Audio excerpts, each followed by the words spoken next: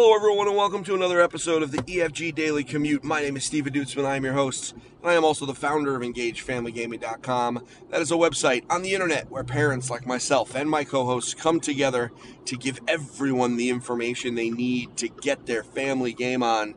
Today, I would like to talk about Xbox Game Pass and how much of an insane value it is. This is going to be a quick episode. Really, it's more of just reminding everybody something that I was reminded of this weekend when I got my hands dirty in the Xbox Game Pass Ultimate program. So, to remind everyone what that is, Xbox Game Pass Ultimate was announced last year, and it is $14.99 a month, and it includes Xbox Game Pass, Xbox Games with Gold, and Xbox Game Pass PC, which is a lot. And so, to remind everybody what those services are very quickly, Xbox Live Gold is a service that, number one, it allows online multiplayer for Xbox players, and it also includes a suite of free games that are added to your library, assuming you click them and download them every month. Xbox Game Pass is more or less Netflix for video games. You pay a flat fee. Xbox maintains a library of games that includes all first-party Microsoft titles the day that they come out, and of a wide array of parties from independent companies and other larger third parties. Some examples of some games that are on there. It has all of the Halos and all of the Gears of War and all of the Forzas, all of the games that have been released on ID at Xbox. So they're, okay, you know what? I'm pretty sure all of them, but a lot of them. It also has Kingdom Hearts 3 and Final Fantasy 15 and Jump Force, and man, it just keeps going, right? Lots and lots of great video games. And one of the things that's really interesting kind of going through that library is, it has all of their first parties, which is only going to get bigger considering they bought 13 new companies within the last 2 or 3 years. However, it has a lot of the middleweight games that are, one example, and admittedly this is a rated M game, but it's called A Plague's Tale: Innocence, which is kind of a smaller game that was well loved last year, but it didn't really take off, right?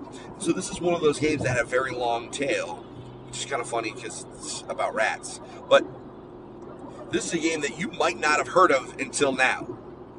And that's not unheard of. There are people discovering this game because of streamers and other stuff, even today. And now it's on Game Pass.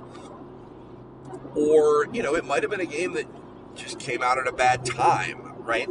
Because of just the glut of other games that came out.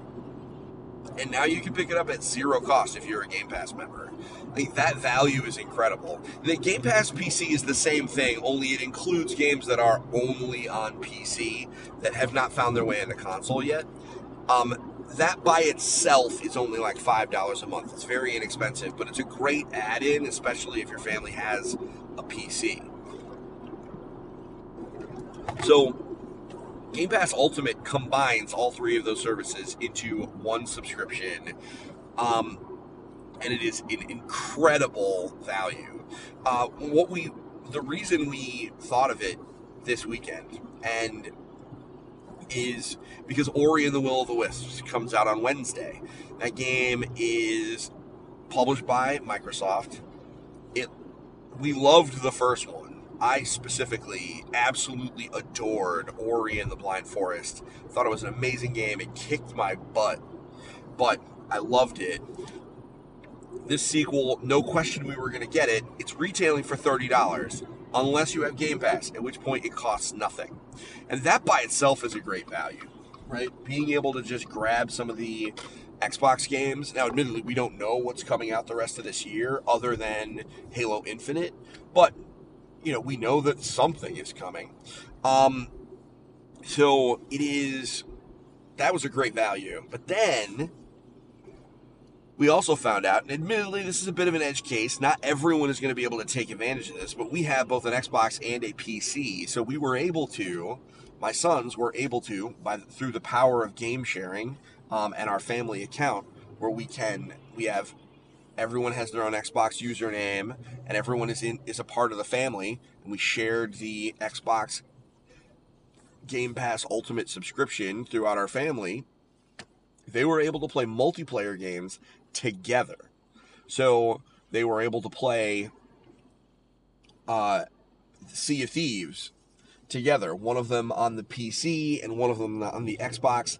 I know I had been told that this was possible. I just didn't believe it for one reason or another until I got my hands dirty and I sat in my living room and watched my son on the PC invite my other son on the Xbox together, and they went off on a crazy pirate adventure for a couple hours over the weekend. It was fascinating, and it's a great value. And as we project out into the future, eventually we're all going to have to make that decision again. Are we going to buy a PlayStation? Are we going to buy an Xbox? Are we going to get both? The vast majority of people have to make a decision, right? Like, most people don't get both consoles just because it's expensive, and these consoles are going to be even more so. So, or at least that's what it looks like. So for Microsoft to have this amazing service that for basically the price that we pay for Netflix, because Netflix right now, I know a lot of us think that it's $10, but it's really not. It's like $16 a month.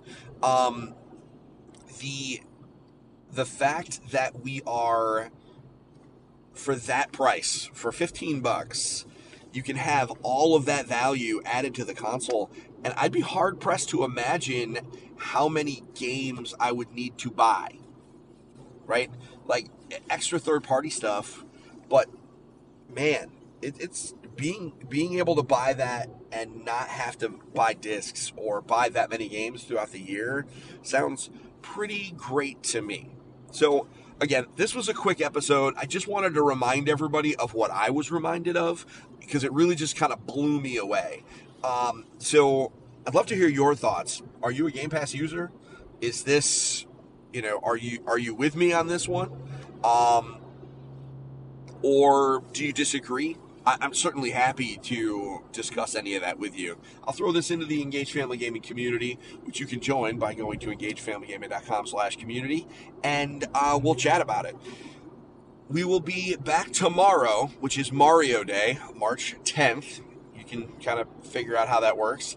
And obviously there will be big-time festivities for us. It's one of our big national EFG holidays. So we will be back with all sorts of cool content for that tomorrow. Until next time, don't forget to get your family game on. Bye now.